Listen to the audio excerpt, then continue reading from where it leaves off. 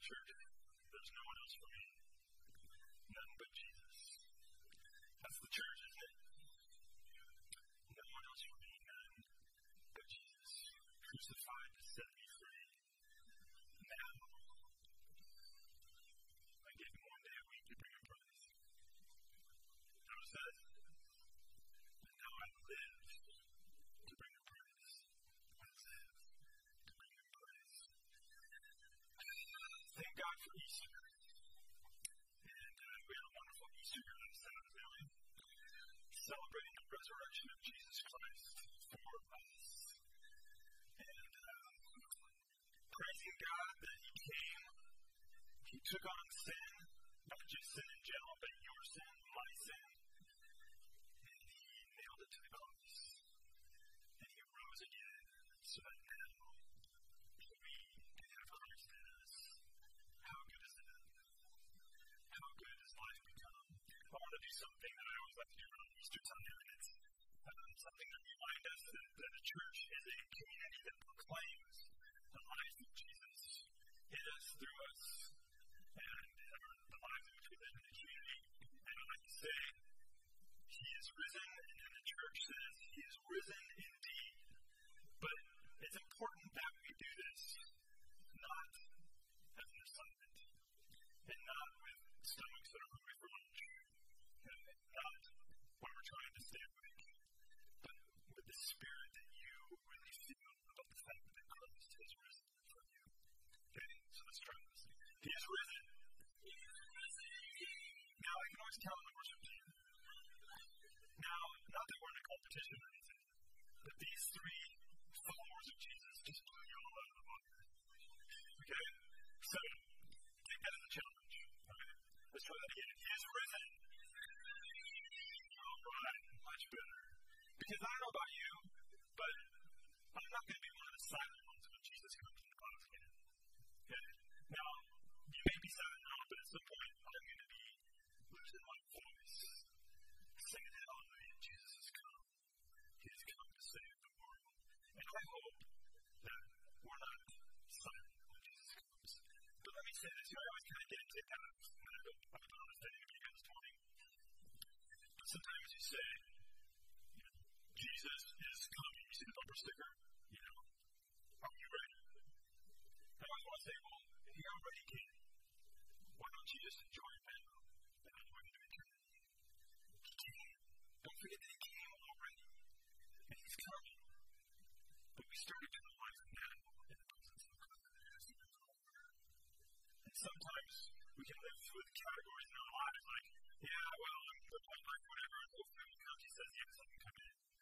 Well, if we accept Jesus as our Lord and Savior, we're accepted now into eternal life. We are accepted now into the kingdom of God. And when he comes, it just suits everything. And that is the type of God that we have in the type of life in the young person. And I don't know why, but I started preaching on a sermon, so I'm going to get back to my notes. But after other people are judging me with nuts, because sometimes, you can't just always stay with the paper. You got to just go with what he says the Spirit's leading you to say. And so you just kind of go there. But today I want to talk about something that's tied into everything I've been saying. And as I thought about Easter and just come off with that celebration and the week following Easter, I thought about the first chapter of Acts. And I thought about these disciples, and for those of you who read the newsletter that goes out every couple of months, I wrote an article entitled, What Were They Thinking? And I thought about that as the disciples, when they said yes to Jesus, when he said, come follow me, and they said, yes, I will follow you. What were they thinking? What were they really thinking? When you heard Jesus call to you, come follow me, what were you thinking? And even after Jesus died and rose again, and he's been walking around from the earth for a while with the disciples, in the first chapter of Acts, it talks about this. And he tells them about, wait in Jerusalem and send you the Holy Spirit, and I'm going to baptize you with the Holy Spirit, and all these things. He says, after his suffering, he presented himself to them. He gave many convincing proofs that he was alive. He appeared to them over a period of 40 days and spoke about the kingdom of God.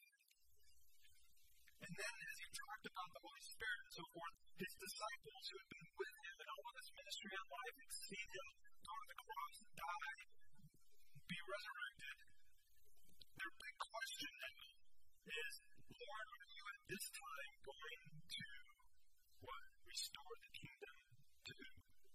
Israel. Now, if it were me, I'd be like, I've been with you how long?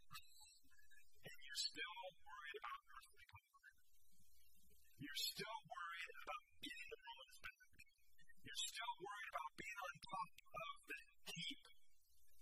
Didn't you just see me give my life away? Didn't you just see me show you what love looks like and what a life of God is like? It's not about earthly power. What were they thinking? When they decided to say yes to Jesus, did they have any idea that it would involve a cross? If they had any idea that it would involve a cross, they probably would have said, no, thank you. Let me find a new rabbi. And for most of us, when we accepted Jesus, what were we thinking? Maybe we heard the story that if you accept Jesus, everything will be okay in your life, and you'll be happy forever after. But Jesus says you'll have joy beyond understanding, peace beyond understanding, but don't ever think that you'll go into suffering. For in this world, Jesus says you will have what? Troubles and tribulations. But take heart, because I've overcome the world. When I was 12 years old and decided to be baptized, I got baptized because I believed Jesus loved me, and I wanted to love him back. And yes, I wanted to follow him. But you know that would involve a cross? No. But we know now, isn't it great, when you can read the whole book, and you get to the end of the book, and you're like, Jesus talks about a cross in here somewhere. How will we find the thing that we want in life that will really satisfy us? When we say yes to Jesus, are we looking to Jesus to finally maybe accomplish the list that we have that will help us reach our goals, will help us achieve the things that we want? Is he our best friend because he's always there for me no matter what? Yes, he is always there. We won't find the things we're looking for, the true satisfaction in life, the things we own, the possessions we collect, from the achievements that we soar at, or we live for the applause of people. Won't find it. It won't be there. We won't find it in the newspapers we read or the journals that we read. I love what Mark Twain, I can always use Mark Twain with a wise saying. He said this, I love this. If you don't read the newspaper, you are uninformed. If you do read the newspaper, you are misinformed. Isn't that true? I'll read the LA Times. I try to read a little bit every day, and then I go, man, I can't take any more of this stuff. And I'll read a magazine to try to keep up with what's going on in the world, and I just go, man, Jesus, help us. Help us. But you see, Jesus came to this earth, and we know that he ended up on a cross and eventually resurrected. But what I want to share with you today is that Jesus lived the life of the cross before he ever got to the cross. It was his life of the cross that brought him to a cross eventually.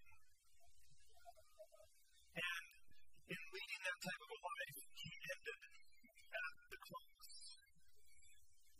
And in getting to that cross through the life that he lived, he brought about amazing things in our life, like forgiveness and reconciliation, and a chance to be made right with God and to have peace with God. Jesus lived the culture of the cross before he ever got put on the cross. And in his discipling of these 12 men and the people who followed him, he was training them to be the culture of the cross within their culture and within their community. Everything he did, everything he said, everything that he taught was to teach them how to be the culture of the cross. And by going to the cross, as I mentioned, he brought us amazing forgiveness. Colossians 2:14 says this: having canceled out the certificate of debt, resisting of decrees against us, which was hostile to us. He has taken it out of the way, having nailed it to the cross. Our sins. And the passage says the wages of sin is what? Death. It's what you earn. It's the debt you owe. Sin is your life. It's death. And then my favorite word, but the free gift of God is eternal life in Christ Jesus our Lord. A few years back, I had this wonderful, just peaceful experience of talking to an operator about my credit card. You ever had those experiences? I had, several years ago, purchased something, and it's one of those, deals the way they get you, it's like, buy it now, pay for it in a year, right? It's like, oh, great, I got a year to pay for this. So you buy it, and then you know it's there, it's in the back of your brain, it's like, okay, I need to remember to pay this, don't forget, But in the meantime, I'll use my money for some of these other things that need to be taken care of and so forth. And then, what happens at the end of the year if you don't pay it? You get to pay all the interest, right? That happens at that point. And so, being the detailed planner that I am, I put on my calendar that 1 month before, make sure I pay it. So, that came late. And so then I said, I'm going to pay this thing. It came down to the last day. And I went, and I paid it. Well, then I get this notice that supposedly I hadn't paid it. And now I have all this interest to pay on this item. And so I said, well, we'll call them and we'll get this fixed. Won't be a problem. And I called them, and they said, no, I'm sorry, sir. You paid it a day late. And I said, no, I clearly paid it then. And would not accept my answer. Because the credit card companies are always running. Right? Okay. So I said, can I please speak to your supervisor? So I speak to this person's supervisor. And you talk for a while, and they're not going to budge. So you say, what? Can you please speak to your supervisor? To make a long story short, 4 hours later. Now, this was on a Friday, so I'm starting to get close to sundown. and this was not going to help my Sabbath spirit going into the Sabbath. So, finally, the last person, and I'm always trying to be nice, because at some point, you don't want to be mean, and they go, where do you work? I'm a pastor at a church of there. So, you always try to be kind. My wife always reminds me that I'm a pastor.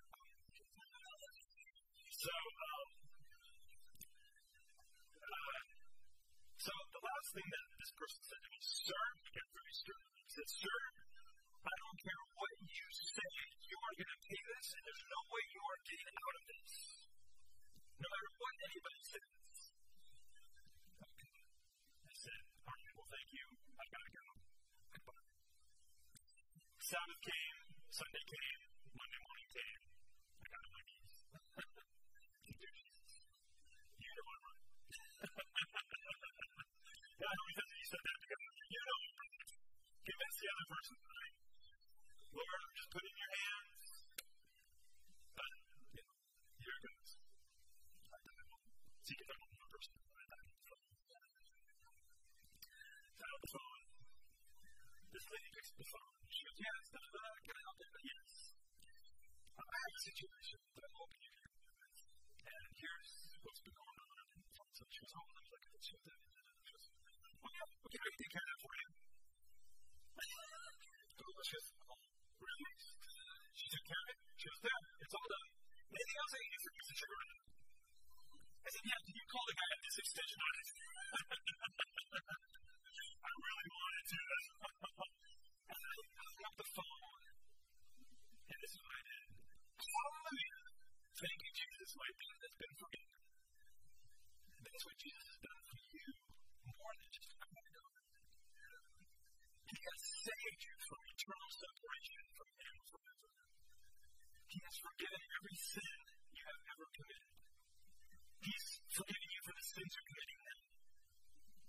And He will forgive you for the sins you commit when you leave church today. Because He is good all the time.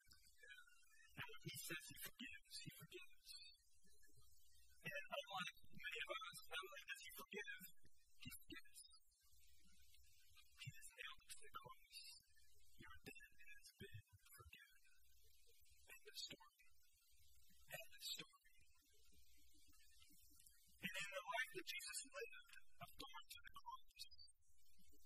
His life was one of bringing reconciliation to the world between God and heaven, between heaven and earth. His life of giving himself away, surrendering his life into the will of the Father. And the will of the Father was that for God so loved the world that he gave his only begotten Son. That's how much God loves the world. And so Jesus showed us the love of the Father, and he surrendered his will into the hands of the Father so that he could give his life away to bring reconciliation into the world and to put the world back to right again. That's the life of the cross. Jesus lived the life of the cross. You see, in Matthew 27:32, when Jesus was being heckled and being insulted by others when he was on the cross, this is what Matthew says. They said to him, he saved others. They said, he can't save himself. And I asked him, could Jesus save himself at that moment? He couldn't. Yes, he could. At that very moment, he could say, I'm not doing this. Sovereign God that he was, that man, he could get off the cross and say, I'm done. But he chose not to. Because he loves you. And because he loves me. He saved others, but he can't save himself. He's the King of Israel. Let him come down now to the cross, and we will believe in him. You see, the great thing about Jesus is that he didn't come to a place. He was never concerned about saving himself. He was concerned about saving the world. His whole mindset, because it was the mind of the Father, was to save us. And never at one point did he try to save himself. Even in the Garden of Gethsemane, he said, Father, if it's your will, let this pass. But if it's your will, I'm going to do it. 3 times. But he surrendered. The culture of the cross. Surrender. The life of surrender to the Father. To the love of God. You and I can thank Jesus this morning that Jesus was not about self-saving, but about self-sacrifice. Jesus was never about self-preservation, but about saving others. Bringing things back to right. This world has gone astray because of sin, but God is all about making things right and putting things back to right. And when the culture of the cross is lived out as it was in Jesus, God is in the process of putting things back to right in the world, of making all things new again, of overcoming evil with good. That's the culture of the cross that Jesus lived. Philip Yancey, in his book Disappointed with God, wrote about author Henry Allen telling the story of the family that he knew in Paraguay. The father and doctor spoke out against the military regime there and its human rights abuses, he says. Local police took their revenge on him by arresting his teenage son and torturing him to death. Enraged townsfolk wanted to turn the boy's funeral into a huge protest march. But the doctor chose another means of protest. At the funeral, the father displayed his son's body as he had found it in the jail. Naked, scarred from electric shocks and cigarette burns and beatings. All the villagers filed past the corpse, which lay not in a coffin, but on the blood-soaked mattress from the prison. It was the strongest protest imaginable for the injustice of the grotesque display. Philip Yancey goes on to say, isn't that what God did at Calvary? The cross that held Jesus' body naked and marked with scars exposed all the violence and injustice of this world. And once the cross revealed what kind of world we have and what kind of world we have. A world of gross unfairness and a God of sacrificial love. You see, the thing about the cross, it doesn't only show us the profound love of God, it shows us how evil we can be. When we are so concerned with earthly power and earthly status, and making sure we come out looking good in the end, we are capable of some pretty evil stuff, aren't we? When we get into that safety, self-preservation mode, and we have to lie to try to make sure we come out okay, we have to try to do other things or manipulate or try to put someone down or say things so that we can come out on top, we are capable of some pretty nasty stuff. And that's what we saw on the cross. One author says, if you want to see what kind of evil you have inside of you, think about how you actually respond to evil. I saw how I felt how evil I was when we had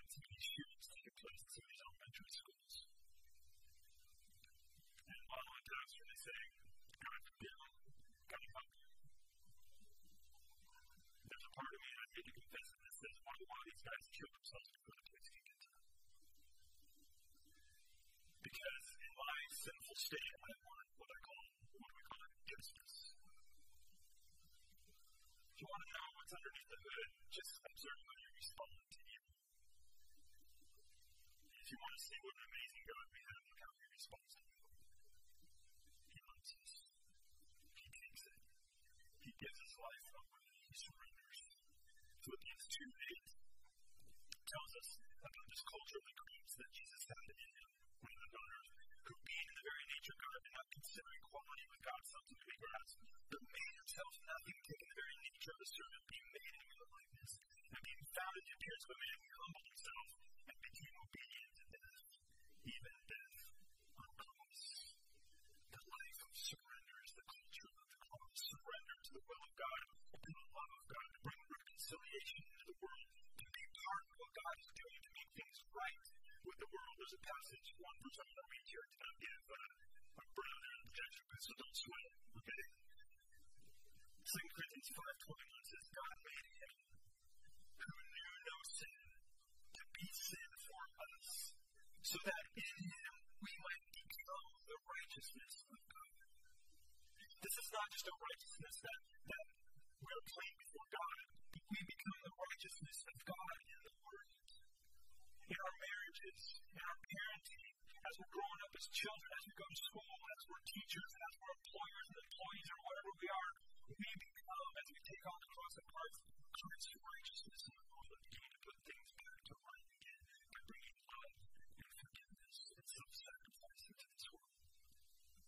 Not self-preservation, not empire building, but living in the kingdom of God. And so the church, we the people, become the culture of the cross. The church is Christ's culture of the cross in this world. We are the ones he calls, come, follow me. You know, I remember as a kid growing up in our academies that it always kind of sounded like I was just losing out on Jesus. You know, I heard this word a lot, should. Do you hear that word a lot? You should do this, and you should do that, and you shouldn't do that, and you shouldn't do that, and you should do this. You should accept Jesus, because if you don't want to die forever. And you don't want to be part of all those plans and everything. You don't want to. You should. And I like what author Bob Goff says. He's a popular speaker in the Christian world and author. He wrote a book called Love Does. His name's G-O-F-F if you're interested in him. He's kind of a funny speaker. But he wrote a book called Love Does, which is just a lot of short stories. And I like his take on what it really means. He tells a story about when he was a boy and his friends he grew up with. And he always starts every chapter with, I used to think I needed to sacrifice for God, but now I know faith is like a game of bigger and better. And he says, when we were kids, we played this game where we would take something from the house. It could be anything. It could be like a dime. It could be a thimble. It could be whatever. And we would take it, and we would go around the neighborhood, and we'd knock on the doors, and we'd play this game called Bigger and Better. So I would go to this house, and I'd say, I have this dime. Do you have something bigger than I can trade you for?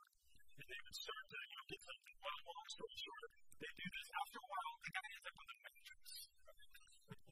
So he gets this mattress from this one house, and he goes to the next house, and he goes, hi, we're playing Bigger and Better, and so far, I got this mattress. Do you have something bigger and better that I can trade out for? Look at this. True story. The person gives them a trunk. He gives them a trunk. I mean, not like a great, huge F-150 or something, but it's like he gives them, I think it was an old Datsun truck or something, but it worked. And he gave him this truck, and so the guy comes back to this guy and says, I got a truck. And of course, teenage boys are going, we scored, I got a car, I'm going to down. Well, to shorten up the story a little bit more, this boy decided to give the truck away. To give it to someone who really needed it. And so Bob Goff goes on and he says, C.S. Lewis has this quote, it would seem that our Lord finds our desires not too strong but too weak. We are half-hearted creatures fooling about with drink and sex and ambition when infinite joy is offered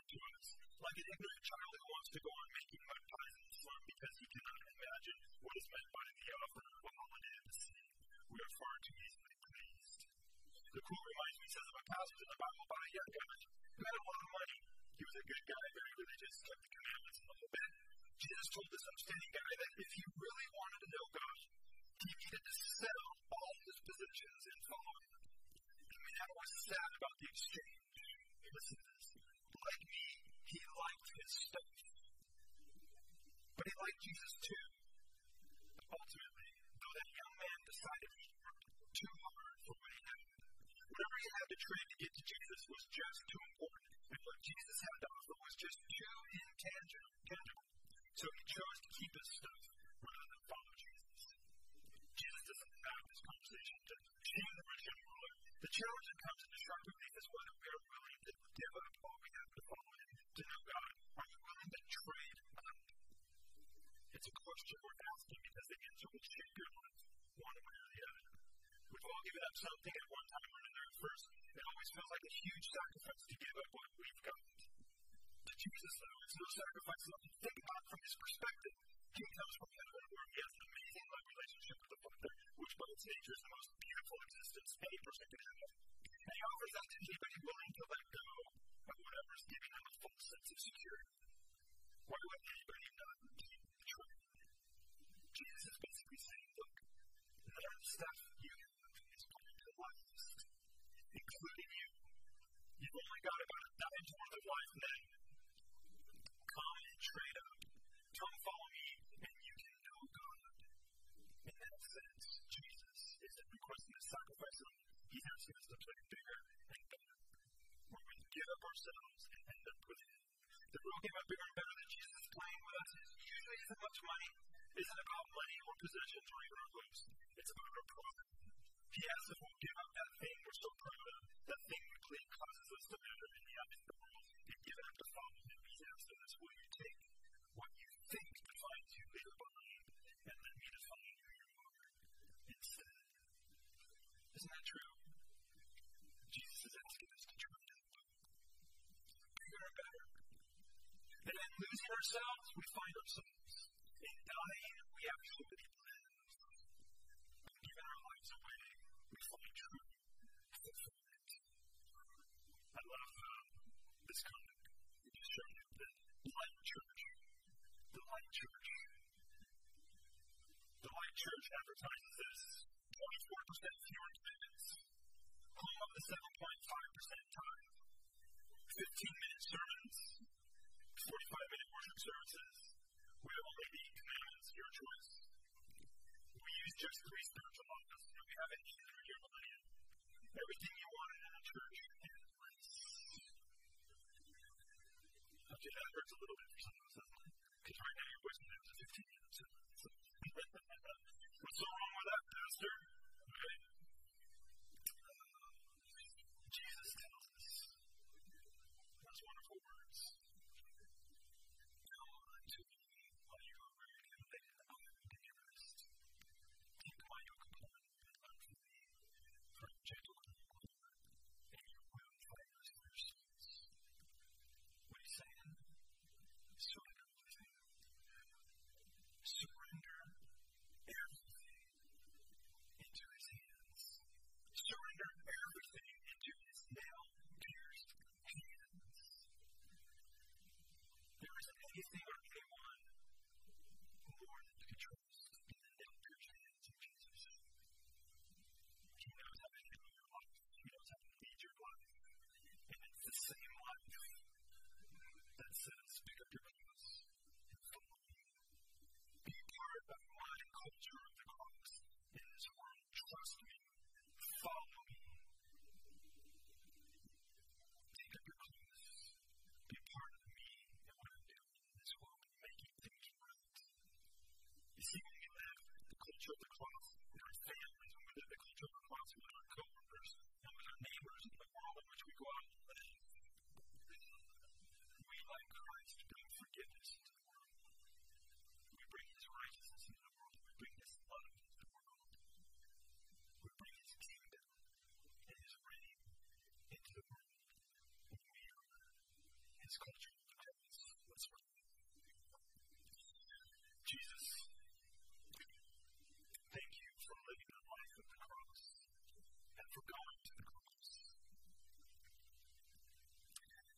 And Lord, not only that, but we thank you for offering the cross to us to give our lives away to you, to submit and surrender to you, knowing that you are the one, the only one, who really knows about this life. And that in giving our lives away to you and your work of the cross in this world, we aren't losing anything. Because if we gain the whole world and lose our soul, what is that worth? But Lord, in giving our life away to you and leaving the world as you have loved us, we're trying that. It's much bigger and better than trying to go on and bigger and keep ourselves at the top. For Lord, the only one who can handle the top, the only one worth sitting on the throne can handle is you. And so we